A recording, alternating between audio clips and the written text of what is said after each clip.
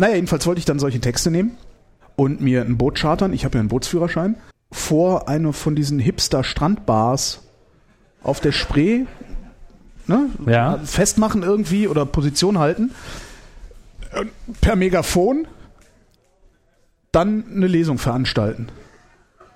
Kostenlos, selbstverständlich. Eine schlechte Dichterin, die das selbst nicht wusste, dass sie schlecht ist. Ja, Hauptsache miese Texte. Also das ist einfach, also eine Zwangslesung ist ja auch, das soll ja keinen Spaß machen.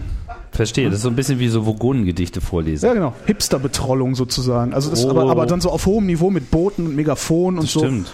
Sowas hatte ich gedacht. So ich finde, herzlich willkommen zur ersten, herzlich willkommen zur ersten Berliner Zwangslesung. Machen Sie sich bereit. Genau. Oh, zerfretteter Grundzwanzling. Diese Dein Veranstaltung Gedränge ist für mich wie Schnatterfleck auf Bienenstich. Grob. Jetzt macht der, das ist interessant.